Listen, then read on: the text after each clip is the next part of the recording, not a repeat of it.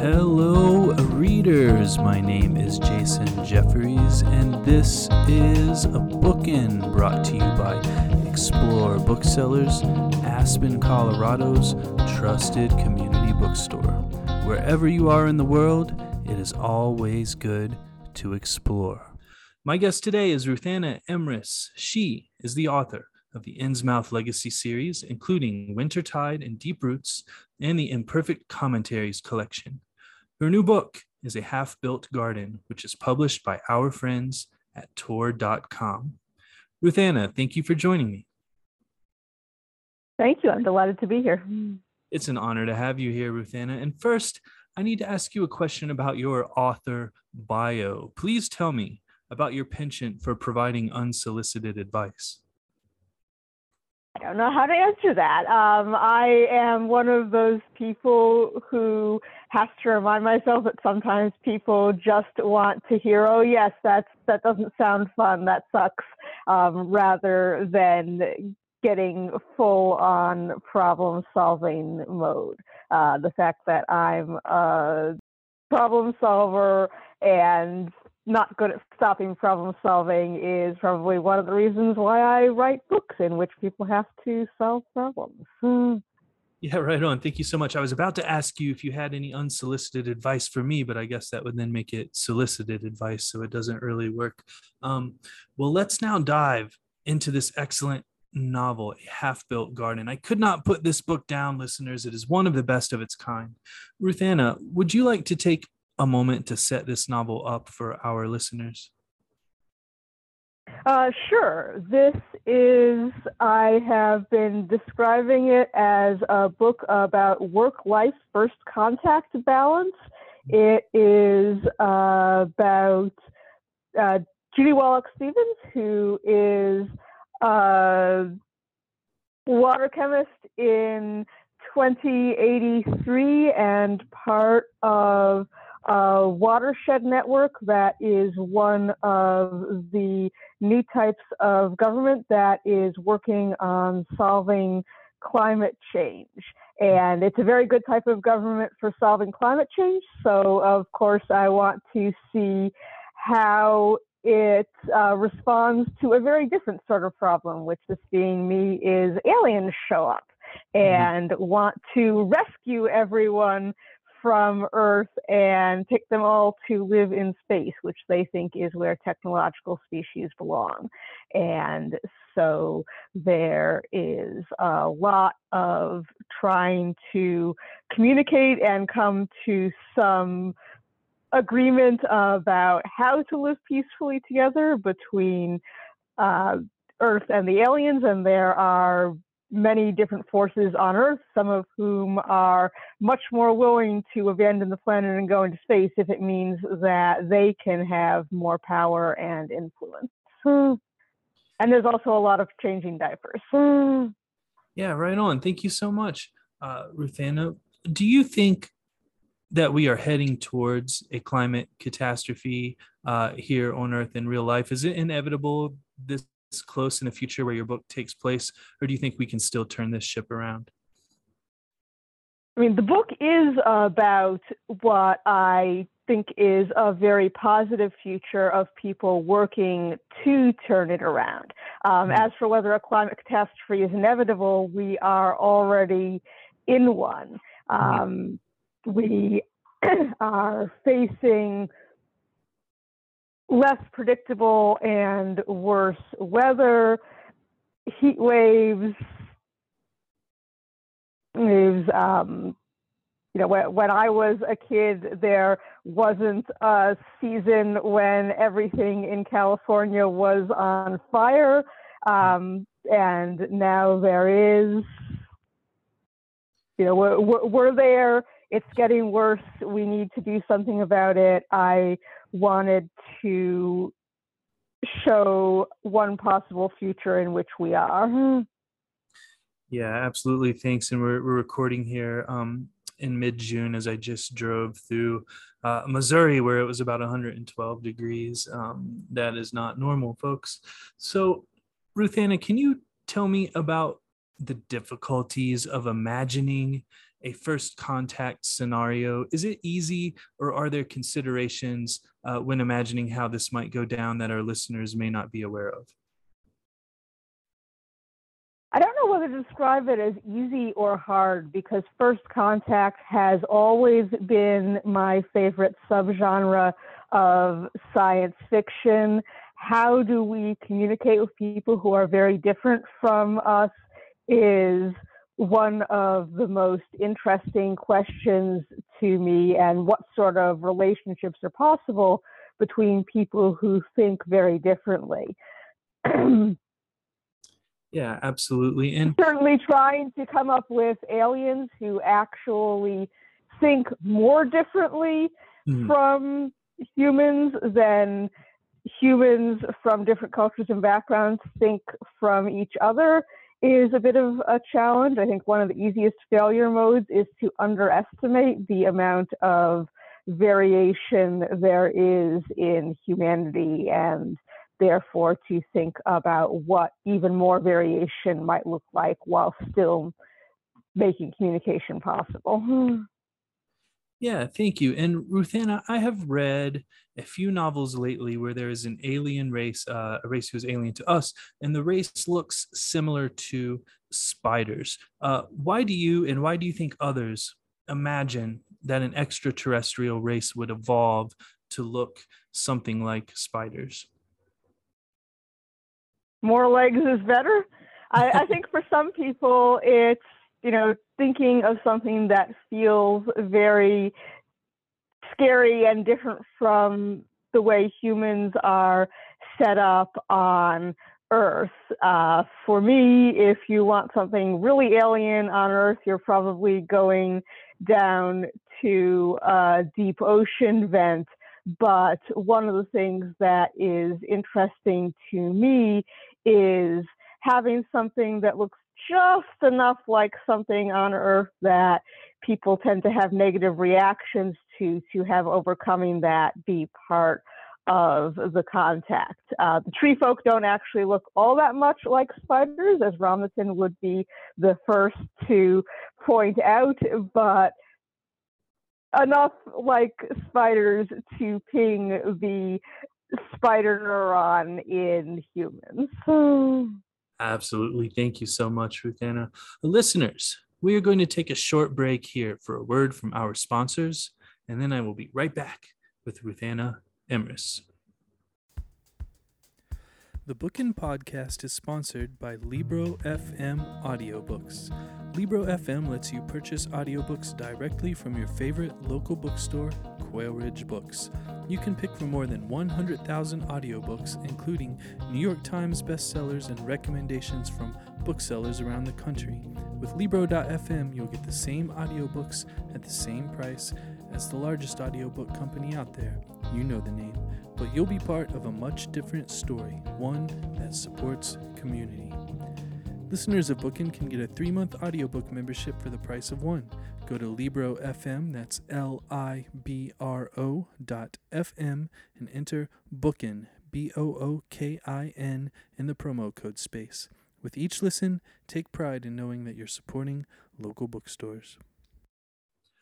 I'm back with Ruthanna Emrys, author of A Half-Built Garden, which is published by our friends at Tor.com. Ruthanna, an important part of conversation with these extraterrestrials when this novel kicks off is that everybody who is taking place in a conversation is encouraged to have a child with them. Why is this? From a Watsonian perspective or a Doyleist perspective? Whatever perspective you would like to provide. All right, so from within the story, the aliens have the cultural assumption that being a parent, and particularly a mother, is an indicator of leadership ability. And this, aside from being obviously right, comes from their biology. One of the species involved does a lot of dominance struggles, and the person who ends up most dominant becomes the person who can carry the children, and the others become their mates. So being the person who is there doing their equivalent of nursing the kids means that you have been able to convince a bunch of other people to support you, and therefore other people should support you. And this assumption has been taken up by the other alien species with whom they have become symbiotic. From a Doyleist perspective, I am a parent myself. I have kids. I don't see nearly enough stories out there where being a parent is really a part of having an adventure rather than an inconvenience that gets in the way of having the adventure, especially with small children. And so I wanted to write a situation in which not only were people who were having to deal with all of the exhaustion and work of taking care of a new baby got to still have adventures and do cool things, but where they were doing that because their parenting was an integral part of it. I'm also very interested in the ways in which parenting is political, the ways that it changes your perspective on the challenges that you and the society around you are facing, and thinking about not just how does what I'm doing affect my own chances to survive and thrive, but how does this change the future that my kids will live in? Absolutely. Thank you so much. I found that very interesting, especially the idea that diplomatic relationships here on Earth could be easier, perhaps, if everyone were to bring their children along. Well, Ruthanna, can you tell me about the role that gender plays in this novel? Why some humans want to downplay gender and why some want to thrust it to the forefront of the pageantry that is happening between the humans and the aliens? So part of gender being such a big part of this book was that I had a couple of people who read the Innsmouth Legacy books, and then I saw them being homophobic and transphobic, and I thought, wow, you really didn't get it. Let me make this something that you cannot miss if you are reading and enjoying the next book. But also, I spend a lot of time in queer community. Gender is a big part of the conversation there, and I wanted to write several cultures that handle gender very differently. And I should say that just as it is in our current conversation, gender is a pretty big deal for most of the cultures involved in the book in very different ways. It is Judy's culture is probably the most familiar to us in that it has developed the current mode of sharing your pronouns and telling people straightforwardly what your gender is into something a bit more standard and formal. So people put out pronoun pins for parties just as a matter of politeness, and people wear pronoun badges if they care what pronouns people use for them.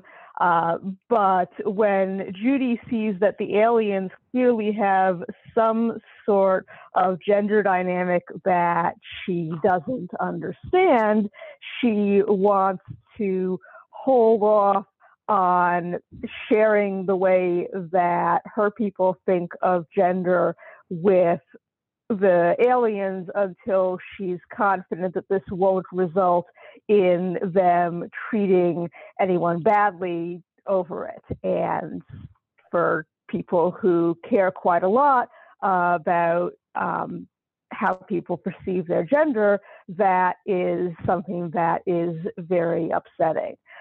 Separately, we also have the aliens who are, as I said, at least one of them has gender that's very different from the way that we'd recognize it, but that nevertheless results in people getting assigned female and male at various parts of their lifespan. And then the other species has a situation in which female eggs hatch much earlier than male eggs. And so brothers are raised by their sisters, and therefore gender assigned at hatching is very deeply a part of the way that they think about the world. And so part of the book is about how these cultures with different ways of looking at and thinking about gender start to learn from each other, and how people in the different cultures have their own ideas about who and what they are that don't necessarily fit with their culture's ideas, regardless of what that culture is. And then the other culture in the book that does a lot with gender, or at least something that looks like gender, is the culture of the corporations that have been exiled to artificial islands. And they have gotten very into a form of very gender presentation that requires everyone to have several different wardrobes, each of which goes along with a particular pronoun and a particular way of playing the social games that they spend a lot of their time in. They were a lot of fun to write. I'm also not sure if I ever again want to write a book with 8 different sets of neopronouns, but their ways of thinking about gender are very different from all the other cultures in the book and lead to a lot of interesting conflicts. Absolutely. Thank you so much, Ruthanna. Let's now talk about media. How likely is it when we make contact that the life forms we confront will understand us by way of our popular media? That was honestly one of the conceits of the book. I didn't want to write a whole book about linguistic decoding and sharing prime numbers, so I found a way to avoid that. But I honestly think that it's pretty unlikely that when we meet aliens, they will be really great at our languages just from watching our broadcasts. Yeah. How likely do you think that humans here on Earth only understand ourselves by way of our popular media? I mean, no, we understand what it means to be human by our own experiences and interactions with people, but we, I think, don't get a full picture of it, in part because both the people and the media around us tend to be from a relatively narrow slice of human experience. Yeah, absolutely. Thank you so much, Ruthanna. Finally, to bring us full circle, do you think that humanity is currently better served by spending our efforts on saving our planet or on figuring out space colonization? I do tend to sit with Judy on this, that I think that we have not yet figured out how to make livable an environment that was not previously livable for humans, and that figuring out how to keep livable an environment that is already livable is the easy setting. So while I think they're both good directions to go, that if we can't figure out how to make a place where humans can live on Earth, we're going to have a hell of a time on Mars. Yeah, absolutely. Well, thank you so much, Ruthanna, and thank you for writing this wonderful novel. I've been reading it as I'm driving and riding across the country in the 100 to 110 degree heat here as we record again in mid-June 2022. It's Bloomsday right now as we speak. And it has been an eye-opening novel that is sure to be one of the best of the year. Listeners, I have been speaking with Ruthanna Emrys, author of A Half-Built Garden, which is published by our friends at Tor.com. Ruthanna, thank you so much for joining me. Thank you so much for having me.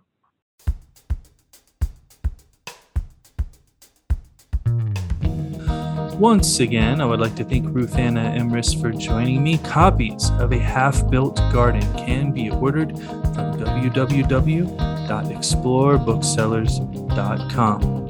I would also like to thank our sponsors, Libro.fm audiobooks. Please navigate over to Libro.fm and enter the promo code BOOKIN, that's BOOKIN, in the promo code space to get one free audiobook and support your favorite local independent bookstore in the process, and Quail Ridge Books, Raleigh, North Carolina's trusted community bookstore. My name is Jason Jefferies, and this has been Bookin'.